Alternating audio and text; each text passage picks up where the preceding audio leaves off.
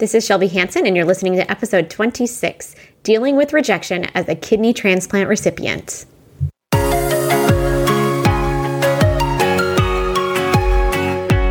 Welcome to the Creating Your Beautiful Life podcast. I'm your host, Shelby Hansen. I'm an invisible illness warrior, kidney transplant recipient, mom to four, and life coach for people who have gone through incredible health challenges. On this podcast, I teach you how to move forward from difficulty and disappointment into joy and abundance as you take charge of creating your own beautiful life.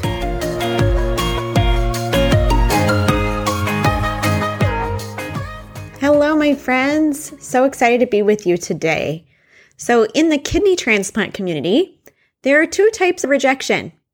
There's the fear of rejection from your family, your peers, doctors, and anyone else in your life. And there's fear of rejection of your transplanted kidney. Today, I'm going to be talking about the second one, the fear of rejection of your transplanted kidney, being scared of your kidney rejecting. This happens to many people over the course of their transplant journey. Some people do only get one kidney and they never experience a rejection. That does happen. But many of you will face an acute rejection or a chronic rejection of your transplant. If one of those things happens to you, you might have new symptoms in your body, like fatigue, nausea, swelling, or weight loss, to name a few. Or you might have no symptoms at all. It might just show up in your lab work. Rejection can be pretty silent. The part of rejection that is painful is the fear of the present and of the future and what might or might not happen to you. If you experience any form of rejection, you might be headed towards dialysis or a new transplant. Even though it might feel like it, rejection, dialysis, or another transplant are not the worst things that can happen. You might think that it's pain or death that's the worst thing. But I'm here to tell you that truly the worst thing that can happen is how you will feel about any of those things happening, about any of those circumstances. Now, I'm not saying this to be heartless, and it took me a long time to get my head around this concept, but it's so true. Pain can be very difficult to manage. Believe me, I've lived with chronic pain since I was 14. But how you feel about the pain, kidney rejection, or even your eventual death is what is creating your experience for you. Being afraid of death can create so much turmoil and pain. I saw this happen when I worked at an acute care hospital years ago as a speech-language pathologist. There were people who were not okay with being close to death, understandably so. And their family wasn't okay with it. Even though their loved one's body was giving out, so many of these families were fighting against the reality that it was time for their loved one to pass away. And again, there's no judgment, but it was really difficult to watch when that happened.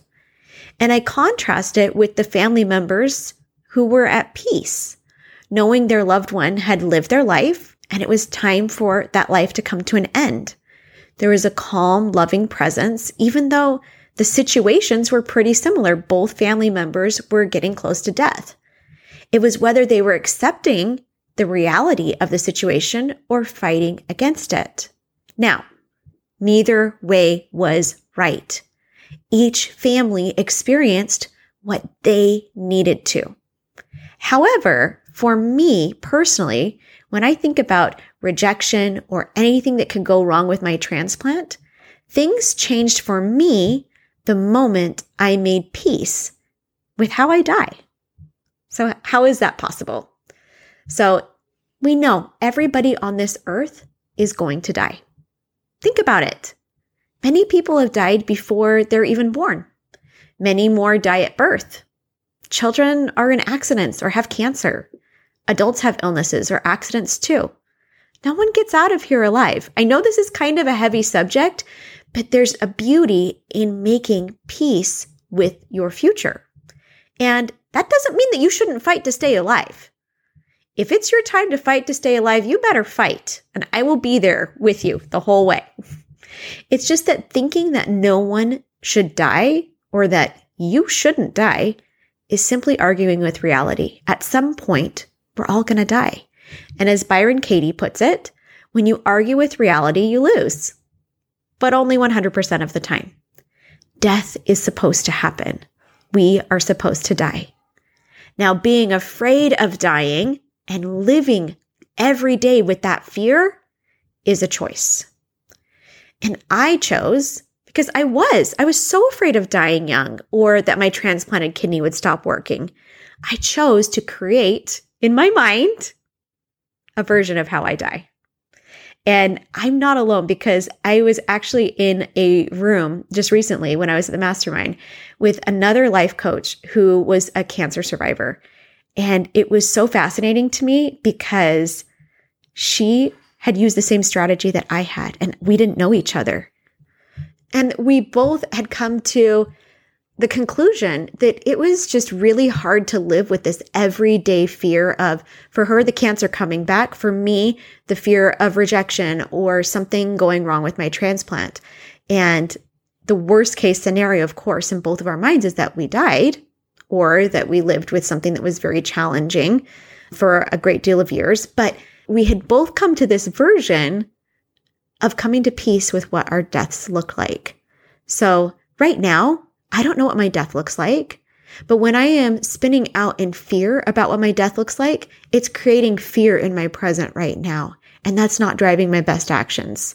So a few years ago, I decided I'm going to create how I die.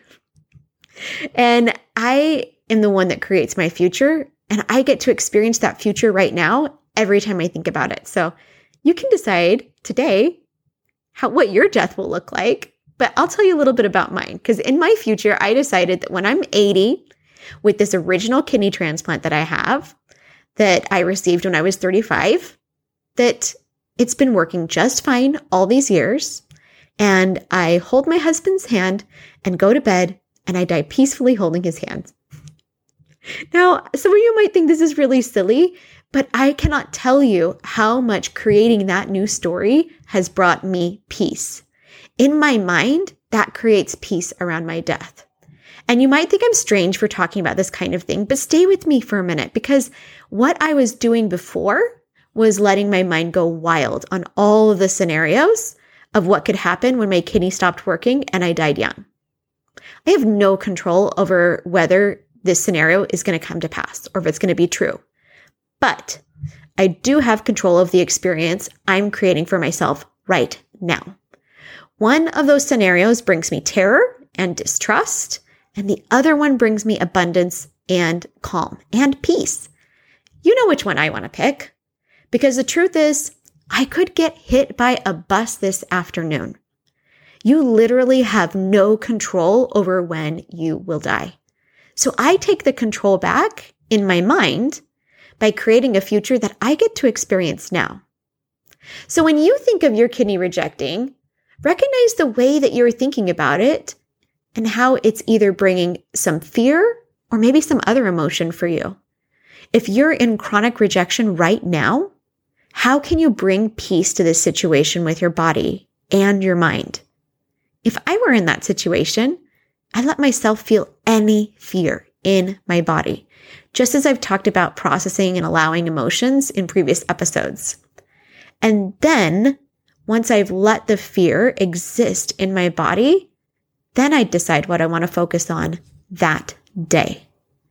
If I were on dialysis after a kidney rejection, I'd allow myself to feel any physical pain or discomfort without fighting it. This is something that I've been doing for years. Anytime I feel an uncomfortable emotion, physically uncomfortable, also uncomfortable emotions, but a physical discomfort, I drop into my body. I recognize that my body is the source of the pain. And so I just let myself feel that pain. Now, you could take it or leave it. If this doesn't work for you, that's fine. But I just want to offer you that there's alternatives of what you can do. So what I would do personally is I would let myself feel any physical pain or discomfort and not fight against it, because fighting against it is elevating my nervous system reaction. It's getting me into fight or flight. It's getting me in such a more fear-based state of mind that it is preventing the relaxation and the acceptance of what's happening and allowing my body to move forward. And then I generate compassion for myself and my experience. I'd again allow myself to relax into any uncomfortable emotions. And then I'd ask myself what I'd like to create with my current reality. I follow a Facebook page that's so fascinating to me. It's called Living on Dialysis, I think. And it's this page with this husband and wife that shows all of the amazing things that she still does while on dialysis. And I have not personally been on dialysis, so I have not experienced that. But so in my mind, that unknowing of what dialysis could be like is so scary. And seeing other people and having a physical representation of what their life is right now while they're living what in my mind seems like the worst case scenario, it takes away the fear. And they're brutally honest on that page. Like there is no sugarcoating it that it's like, oh, dialysis, now you can do whatever you want. No, they use what resources they need to overcome their obstacles, overcome their challenges, but not let dialysis run their entire life. Now they're in a position to be able to do that. Some people are not, and there's nothing wrong with that, but I just want to see examples of what is possible and what I could potentially create if I needed to. So we get so scared of the unknown because when you're faced with a difficult situation in real time, you actually have a lot more information to help you guide your decisions. When you're spinning out in confusion about the future, you can't really solve anything. Number one, because there's not an actual problem there. And number two, because you don't know the entirety of the situation that you'll be in. So just notice if you're doing what I like to term future tripping, and if it involves catastrophes, because I've been involved in a number of catastrophes, from living 100 miles away from Fukushima when the tsunami knocked down the nuclear power plant, to outrunning a hurricane on a cruise ship in the middle of the Bermuda Triangle. Or the time I helped my dad sail through a thunderstorm and took the entire rigging down by myself on our 26-foot McGregor when I was 9 years old. And in being married to an active duty Air Forceman, having 4 kids, being pregnant and kidney failure, I've had some experience in catastrophes. The truth is that the majority of your life is not a catastrophe. So notice if you're living in constant chaos, that's being created by your mind. Because in each of those scenarios, the situations that I mentioned before, I was able to move forward in them because I knew so many more of the pieces and the variables because I was living it right then. My focus got really short and I was able to do the next step in each of those scenarios. Now, when I go back and look at it, I honestly wasn't even scared while it was happening until after each one of them was over and I could see what could have happened. Then I started to get scared. So what do you do when you fear your transplanted kidney rejecting? Listen to your fear and decide if it's something that you need to pay attention to. Is there some way that you could take care of yourself better? Or is it just your brain giving you a false alarm? Is your brain causing panic with your fear causing thoughts about an unknown future that you don't know all the variables about? Because if it is, you can accept this, allow it, and then change your experience if you want to. If that feels good to you. You get to be mad. You get to be sad. You get to be upset. You get to experience every human emotion. None of them is right or wrong. But you telling yourself that you shouldn't feel how you do is wrong. And your body knows it too. That's why it feels so painful to believe a lie. Telling yourself you shouldn't be mad when you are mad about your situation is arguing with reality. And like I said, with that Byron Katie quote, you can argue with the reality of you being mad and feeling like you shouldn't be, but in the end, you're still mad. So why not allow and accept yourself? Allow yourself to be angry or feel however you want to feel about the situation. It's the very first step in healing yourself emotionally. It's being blatantly honest with yourself and knowing that you can trust you to take care of yourself no matter what. So if you're going through a hard time right now, or you're afraid of your transplant failing or rejecting, know that you are not alone and that there is an answer. Let yourself feel any emotion that you're experiencing, even fear. Because when you feel fear, it somehow isn't that scary.